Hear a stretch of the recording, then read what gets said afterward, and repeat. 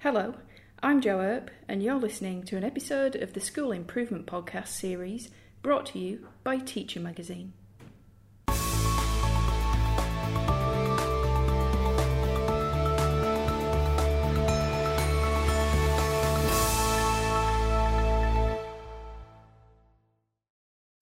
Last term, educators attended an Australian Council for Educational Research seminar on the topic of school improvement.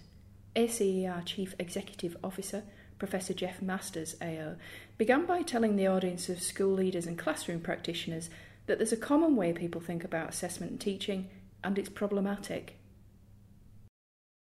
When we think of teaching as the delivery, as I said, primarily the delivery of the curriculum for a particular year level, and we think of assessment as the process of judging how well students have learned what we've just taught, there is a problem because students don't start the year at the same point in their learning. We know from our own work here at ACER that in any year of school, the most advanced 10% of students are something like 5 to 6 years ahead of the least advanced 10% of students. It's quite predictable what's going to happen. The kids who are at the back of the pack are going to struggle. Not all of them maybe, but the majority of them are going to struggle. And so a student who gets a D this year, a D next year, a D the year after, doesn't get any sense usually of the progress they're actually making. I mean, they're making progress, they're getting better, but they don't get much sense of the progress they're making. In fact, they could be excused for thinking they're making no progress at all. They're still getting a D.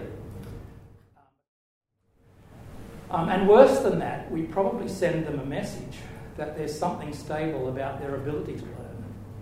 In that case, they're a D student. Professor Masters explained there's a different problem for those at the head of the pack. And those students can often achieve high grades, perform well on the expectations for the year level without a huge amount of effort. Some people who get high grades will make a big effort and move up through the pack, and we need to acknowledge that. But we also know that there are students in our schools who can do quite well without stretching themselves.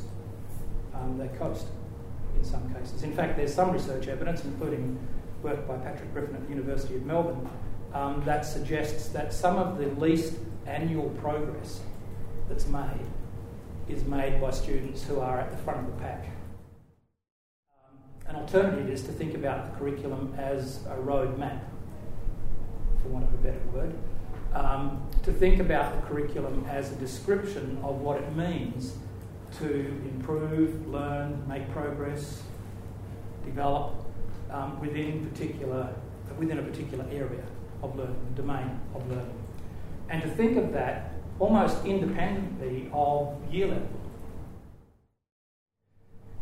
And that's more of a bottom-up process, rather than having somebody come in and say, this is the curriculum that everybody should teach to everybody of this age.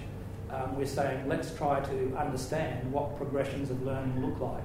Let's try to understand typical sequences of development, the role of prerequisites, how what students are learning now lays the foundations for what they'll learn next, and how it builds on to what they've done in the past. Let's understand the kind of sidetracks that students get onto, the misunderstandings they develop.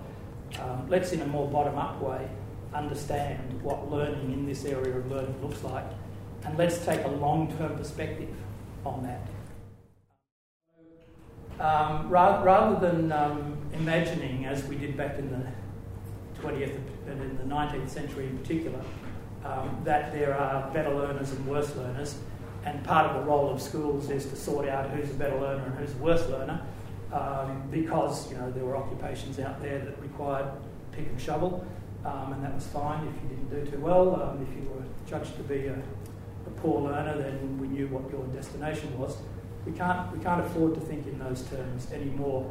We need to, I believe, be thinking every student is at some point in their learning, every student is capable, if we can motivate them, if we can engage them, if we can provide them with appropriately challenging learning opportunities, every individual is capable of making progress. So assessment, for me, fits right into this picture because assessment is about establishing where students are in their learning at this point in time. So a teacher is somebody, in my view, who goes to the trouble of assessing, of establishing, understanding where individuals are in their learning and then targets learning opportunities, teaching, to maximise the probability of that individual making progress. It's a much harder thing to do than stand at the front of a room and deliver a whole lot of content. It really requires hard work to work out where individuals are at. Professor Masters added that instead of delivering A to E grades, reporting then becomes a conversation about where students are up to in their learning and the next steps to support further progress.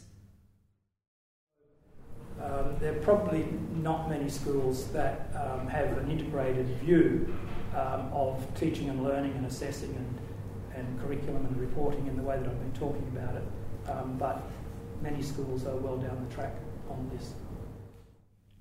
The seminar also heard from Robert Marshall, a Senior Project Director for School Improvement at ACER. He says schools that are effective in assessment tend to have short-term data cycles in place rather than just end-of-semester reporting.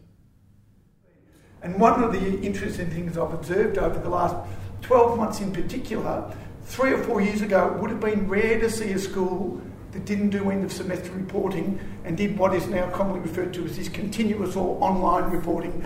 We're using digital technology to upload work tasks or assignments or tests as soon as they're done, teachers' comments. There'll be an annotation around what was done well, where's the weakness, what's the action for future learning. That's now becoming quite a common thing in many schools who are doing away with that traditional end-of-semester report, and really they're developing a profile of a student and responding to their individual needs. Marshall said another common observation in schools is that virtually without exception, principals, leadership teams and teachers are absolutely committed and passionate about doing the best they can by students. But it is equally clear that some individuals and kids don't have the capacity and the skills and the knowledge required to do the task. And also there aren't perhaps the most appropriate processes and protocols and procedures around assessment, around curriculum, around organising data, around pedagogy, around professional learning and so forth. Most schools do not have a systematic plan of collection of information or data. Most schools don't. They'll have a timetable of exams and reports and all that sort of thing, but not a data collection cycle. And certainly most schools don't have, say, short-term 5-week cycles or something similar where you can regularly collect information in a central place and people from the principal right down to the classroom teacher can observe it, have meaningful discussions with colleagues and be able to measure the impact of their teaching and then make adjustments to that based on that information that they're getting. That's all for this episode of School Improvement. For more on this topic, check out the podcast transcript and related reading at our website. That's www.teachermagazine.com.au. To download all of our podcasts for free, visit acer.ac/teacher iTunes or www.soundcloud.com/teacher-acer.